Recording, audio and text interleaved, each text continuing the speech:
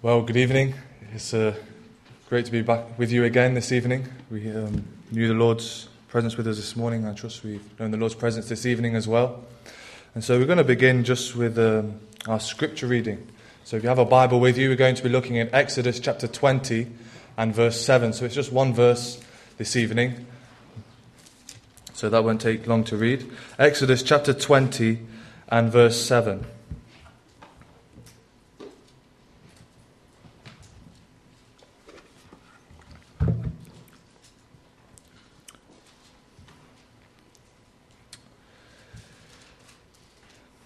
Exodus 20 and verse 7.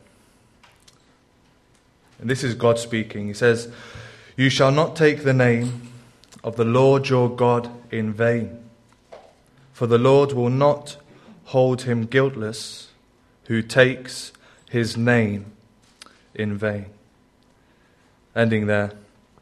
And that's the scripture that we're going to be focusing on this evening. And as you can tell from the reading, we're continuing with our series through the Ten Commandments. I believe you had the second commandment last time. And this evening we're looking at the third commandment, which is what we've just read. And I mentioned it just before I read the verse, but it's important just to be reminded about this, that these are the words of God. It's God that's speaking. In Exodus 20 and verse 1, it says, "And God spoke all these words, saying," and then it lists the Ten Commandments. And so it's important for us to remember that this evening as we come to think about this verse and what it means, that this was spoken by God. And so that means it has authority and it bears upon our lives. And so it's important for us to understand what it means and to obey it. And now I'll just give you a bit of a reminder about the Ten Commandments. The first four are about a person's relationship with God. So it speaks about not having any other gods, no idols, respect God's name, and keep the Sabbath day. And then the final six are about a person's relationship with other people. Honor your parents. Do not lie. Do not kill. Do not steal. Do not covet. Do not commit adultery. And so that's how the Ten Commandments are broken up. They were given to Moses on two tablets. And they were given by God. You could really sum up the whole law with these Ten Commandments, the whole moral code with these Ten Commandments. And as I said, we're looking at the third commandment this evening. But as we look at these commandments, it's important for us just to remember the context in which they were given. When God gave the law to the Israelites, he had already redeemed them from the land of Israel. And that's important for us to remember. The Israelite people were saved by God's grace. And then they were given the law. And it's the same for God's people today, for those of us who believe in Christ. We're not saved by doing good works. We're saved by Jesus Christ. And it's because we're saved, that's why we do good works. And so as we look at the law, the Ten Commandments, and this one in particular, it's important for us to remember that. And I will emphasize it again throughout. And so we're looking at the third one. And this commandment is probably one of the most broken commandments in our culture today. This commandment is broken all the time. People break it without even batting an eyelid. It's always being broken. When we look at this commandment, we see that it can be broken up into two parts. And I want us to look at these two parts this evening. The first part, God gives the command. And in the second part, God gives the consequence of not keeping this command. A very simple outline, and it's a very simple message this evening.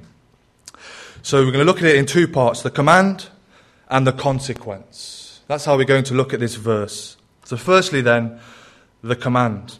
And we have this in the first part of the verse, the law stated. God says in verse 7, as we've just read, "You shall not take the name of the Lord your God in vain." And there's two simple questions that I want us to ask about this commandment. Two questions. The first one, what does it mean? And the second one, how is it broken? What does it mean? How is it broken? So what does it mean? In this verse, God is warning the Israelite people that they must not misuse his name in any way. The phrase there, take the name, means literally to take God's name upon your lips. It means to speak it. And the word in vain, or the phrase in vain, means to use it in an empty or worthless way. And then the name that God gives in the ESV here and in many other translations, it's in capitals, Lord. And that's the name that God has given. That's Yahweh or Jehovah, the four-letter name, YHWH. And this name was first revealed by God to Moses in Exodus chapter 3. And that's the name that God gives here. But it's important for us to know that the command is not restricted to just simply this name. It's any name of God. A few examples could be Jesus, or Christ, or God, or Lord. Any misuse of these names is what is forbidden in our commandment this evening. In Hebrew culture, a person's name was linked to their character. It was linked to their reputation. And so if you was to misuse someone's name, it was seen as an attack on the person, and it was seen as something that was very serious. And it's worth noting that in the 1st century AD, when Jesus was walking on this planet, the Jews took this commandment so seriously that they didn't even pronounce God's name. They substituted it for the word Adonai, which means Lord, or for the words Hashem, which means the name. They didn't even dare to speak God's name just in case they broke this commandment, just in case they said it in a way that would offend God. And it shows you how serious they took this commandment. And so the command simply means that people should not use God's name in a way that's empty or trivial, or in a way that's disrespectful, but rather it should be respected and it should be treated with reverence and with awe. Jesus said, "Our Father, which art in heaven, hallowed be thy name." And that's, if we're keeping this commandment, we would hallow the name of God and treat it with respect. So that's what this command means. So how can it be broken? How can we break this command? Well, many believe that one of the main meanings intended when God gave this to the Israelite people was that they should not swear oaths in God's name and then not keep the oath. They should not make a promise in the name of God and swear in his name and then not keep their promise. Then they will be taking God's name in vain. And God is saying, you shall not do this. Of course, for us New Testament believers, Jesus said, you shall not swear by anything. Not the heaven, not the altar, not even a hair of your head, Jesus said. He said, let your yes be yes and your no, no. So for us today as Christians, this first meaning doesn't really apply to us, but that's what it meant really then, or one of the main meanings. But the second meaning, and it's this meaning that's really is broken a lot in our culture today, all the time. And that's that we should not use God's name in a way that's trivial, disrespectful, or even blasphemous, which is that's what this law is. This command is outruling, is blasphemy. Using God's name as a swear word or things like that, or telling jokes using God's name, even telling a joke using the name of God. Well, that's blasphemy. It's blasphemy, and that's what's forbidden in this commandment here. Nearly every single film that you can watch today, I mean, maybe that's a bit of an overstatement, but a lot of films today break this commandment. Try and name, 10 modern films that have been in the cinemas that don't have blasphemy in it. See if you can. They don't use the name of Jesus Christ as though it's a swear word, as though it's filthy, as though it's just dirt. The most righteous man who ever walked this planet. People break this command all the time. You can be in the supermarket and someone will drop something on the floor. They'll drop their milk and it will burst and go everywhere. And then they'll get angry and all of a sudden they'll use the name of Christ to show their anger, to vent their anger at what just happened. They take the name of Jesus or the name of God and they use it like a swear word. This happens all the time. And now this is serious. This is serious. Because what a person is doing is they're taking the name of the Son of God, the King of Kings, the Lord of Lords. We heard all about him this morning, the preeminent one. The Bible says one day we will face him at the judgment. Every knee shall bow. And they're taking his name, the most precious name. He should be loved and honoured. And yet they use it like it's dirty, like a swear word. And in our culture today, sadly, this has gone to an extreme. I heard a story once, and this was in Scotland, and there was a Christian worker, like an evangelist, and he was in a school doing an RE lesson, and he was teaching the children about Jesus Christ. And one of the children raised his hand, and he asked the man, he asked him why he kept on swearing. Of course, he was confused, he didn't know what he was talking about. And then the child said, you keep saying Jesus Christ, and that's a swear word.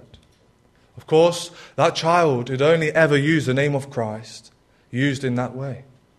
And I guarantee you, there's lots of children today who only know the name of Jesus as a swear word. They couldn't tell you the first thing about him, apart from the word that their mother uses when she gets upset. That's the extreme that it's gone to in our culture today. And when we look at this commandment, we realize that this is serious. Because God takes this so seriously. As we're going to see in the second part of the commandment, God says that he will not hold them guiltless who takes his name in vain. People use the name God, the name Jesus in the same way. Happens on social media all the time. Those of us here who maybe have got Facebook or Instagram or Twitter, whatever social media platform you can think of, people use the three-letter, I don't know what you call it, we'll say phrase, it's not the right word, but OMG. And that stands for, oh my God. And that's used all the time in a throwaway sentence. Well, that's blasphemy. You're taking the name of God and you're just using it in a throwaway sentence as though it means nothing. Just, that's blasphemous. But it happens all the time in our culture.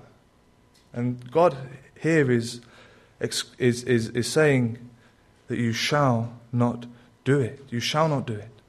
And yet there's another way that even Christians can sometimes be guilty of breaking this, and I've mentioned it a moment ago, and that's in jokes. Lots of Christians, and I'm sure they mean no harm by it, but if you tell a joke with God's name in, well, you're taking God's name in vain. That's blasphemy. We should reverence God's name. Jesus said, Our Father which art in heaven, hallowed be thy name. It's using God's name in a trivial way, and it's a lack of respect.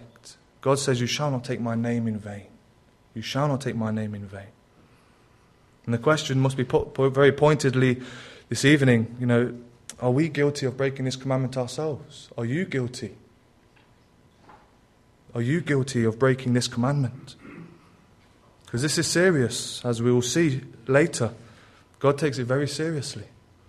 But there's another way this commandment can be broken, and that's by hypocrisy. By people who take the name of Jesus Christ, they profess the name of Jesus, they profess to be Christians, but yet they live lives in ways that are otherwise. That's taking God's name in vain. If you profess to be a Christian, but yet your life says that really, your life is in open sin. Well, that's taking God's name in vain. The Apostle Paul says in 2 Timothy, he says, let everyone who names the name of the Lord depart from iniquity. He touches upon it again in Romans 2 when he's speaking to the Jewish people who would have heard the letter, and they were supposed to be teachers of the law, and he said, you teach others, do you not teach yourself? He says, while you preach against stealing, do you steal? You who say that one must not commit adultery, do you commit adultery? You who abhor idols, do you rob temples? And then he says, you boast in the law, but you dishonor God by breaking the law. For it is written, the name of God is blasphemed among the Gentiles because of you. If we take the name of Christ upon us and yet we live in open sin before the world, then we're breaking this commandment. You're taking God's name in vain. Titus 1 verse 16 says they profess to know God, but they deny him by their works. And if we're doing that this evening, then we are breaking this commandment as well as a whole load of other commandments. There's another way that still this command can be broken. And that's by people who speak evil of God, who say evil things about him. and doing evangelism and outreach, I come across this all the time. You have the angry atheist who apparently doesn't believe in God, but yet they've got so much anger that they want to vent at him. Well, that doesn't make sense if you really believe God does not exist. But a poster boy for this is Richard Dawkins. The amount of evil that he vents about God. And that's blasphemy. He's taking God's name in vain. And this is serious. And now atheists will say, well, I don't believe in God, so I can't be blaspheming if I use his name, because I don't believe in him. So it's not blasphemy, but that's irrelevant. If I'm outside the church there and I go down that street at 100 miles per hour and I get pulled over by the police and I genuinely did not know that it's 30 miles per hour out there, do you think they would let me off the hook? No, they wouldn't, would they? Someone laughed, and it's true, they wouldn't. Just because you're ignorant of the law, it doesn't mean that you have immunity. You will be judged. And when the atheist says, well, I don't believe in God, so I can blaspheme all I like, well, they're going to face God at the judgment. That's the reality, friends. So the first part of this verse states the command. And that's what we've just been looking at. What does this command mean? And I haven't exhausted this by any means. You know, there's other ways that this command can be broken, but they're probably the main ways that a person can break this commandment. But the second part of the verse, which is what we will look at now, in the second part, God tells the Israelite people the consequence for breaking this commandment. He gives them the command, and then he gives them the consequence. In the second part of the command, we see that God reinforces it by saying that there will be punishment if you break this commandment. Look with me at the end of verse 7. It says this, "For the Lord will not hold him guiltless who takes his name in vain." Here we have a warning that those who break this commandment, they will be punished. They will be punished. The phrase "not hold guiltless" means that God will not let them off the hook. He will not let them go unpunished. But he will punish this commandment. And now there's only 2 commandments in the entire 10 commandments that are followed by a warning or by a punishment. It's this one and the one before it. And that shows you how serious God takes this command. He's even put a punishment or a warning on the end of it. He hasn't done it with any others apart from the one prior to it about making idols. And it shows you how serious it is, how much God wants his name to be respected and honoured. So we ask the question, well, why does God take it so seriously? I've been speaking to atheists before, and they say, well, he must have an ego problem. And that's even blasphemous when they say that, but they say these kinds of things. So why does God take it so seriously? Well, the reason is because he is the infinitely holy God. The Father, Son, and Holy Spirit, who is by very nature worthy of all our worship and all of our praise. He's the creator of everything. He is the one who sustains the universe. He is the one who gives us every breath that we breathe. He is the one who keeps our heart beating. He is the one who gives us food. He causes the rain to fall. He causes the sun to keep shining. This is God Almighty, the one who holds everything together. Even the atheist who spits hatred at him, God that very moment is still keeping him alive in his love and in his grace. This is the God who sent his own Son to pay for our sin upon the cross. The God of love. And yet they take his name and they use it like it's filth. And they question why God is angry when people blaspheme. You'd never hear people take the name of Adolf Hitler, do you? That murderer who murdered millions. But yet you hear them take the name of Christ, the most righteous man who ever lived. The name of God, the one who created them, the one who sent Christ to die for them. Of course, when we look at it like that and we put it in its context, well, of course, God should be angry when people blaspheme his name. It makes sense, doesn't it, when we think of it in that context. And God says that because of this, people will not go unpunished. And now this could mean that people will be punished in this life, which is what happened in the Old Testament. In Israel, blasphemy was punishable by death. There was the death penalty. In Leviticus 24, verses 10 to 16, I won't read it now, but you have an account of a man who cursed God. And they brought him to Moses, and Moses asked God, what shall we do? And God said, take him outside of the camp. Everybody who heard him blaspheme, lay their hands upon his head, and then stone him. And then God says, he who curses the name of his God shall bear his sin. And even there we see how serious God takes this crime of blasphemy. But of course, for today, we're less likely to have that kind of punishment. But the Bible is clear that there is punishment in the next life. And there is. There is punishment in the next life. The Bible says it is appointed for men once to die, but after this, the judgment. I was speaking to a lady the other day on the doors, and she said, well, I can't remember all the things I've done. But the thing is, God remembers, doesn't he? The Bible says God's got a book of remembrance. The Bible says that on the day of judgment, the books will be opened, and the dead will be judged according to their works. That's what the Bible says. And the Bible's clear that there is a hell. And so you might think you've got away with it now. And many people do. They blaspheme all they want and they think this is just great. But after death, judgment. After death, judgment. That's what the verse is saying. God will not hold him guiltless.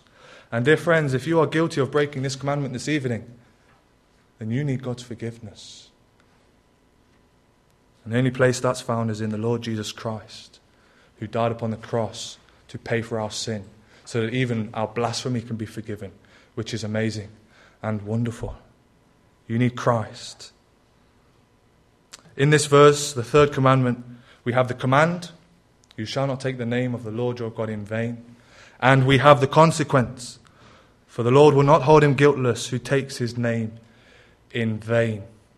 But just in conclusion, just as I wrap up now, it must be made clear, crystal clear, that a person cannot be made right with God. You cannot go to heaven. You cannot be made acceptable with your Creator by trying to keep these commandments.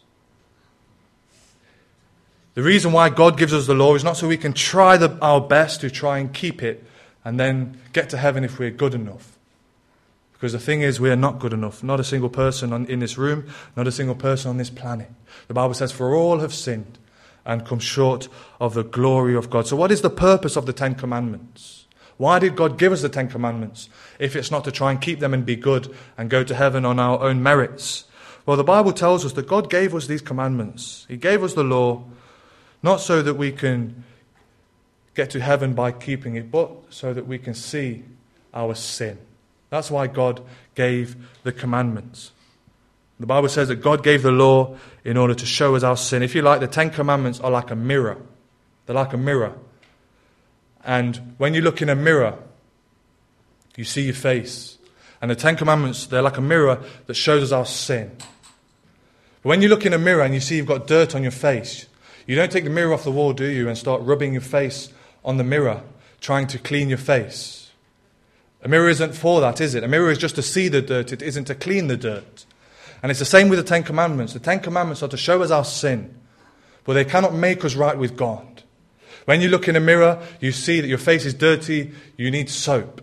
When you look at the Ten Commandments, you see that you've broken them, you're guilty before God, you need a Saviour. You need a Saviour. That's the purpose of the Ten Commandments. And the New Testament says this when Paul says, therefore the law was our tutor to bring us to Christ, that we might be justified by faith. It's important to know about the Ten Commandments. But the Ten Commandments, the reason for them is to point us to Christ. When we look at the Ten Commandments, we see we fall short. And every single person in this room falls short of this commandment this evening. In some way, every single one of us, myself included, we have broken this commandment. But the purpose of it is to point us to the Saviour. By breaking God's law, we're under the curse of sin. But the Bible says that Christ redeemed us from the curse of the law by becoming a curse for us. For it is written, cursed is everyone who is hanged on a tree.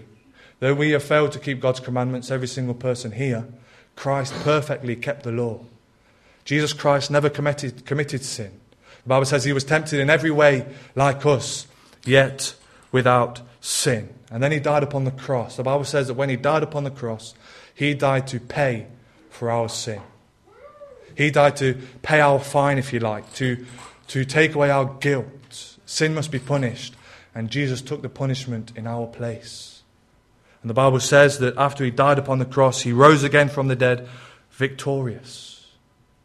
And the Bible says that if you turn from your sin, if you repent and believe in Jesus Christ, you shall be saved. We've broken God's law. Jesus Christ kept the law perfectly. And then he died upon the cross to save lawbreakers like you and me.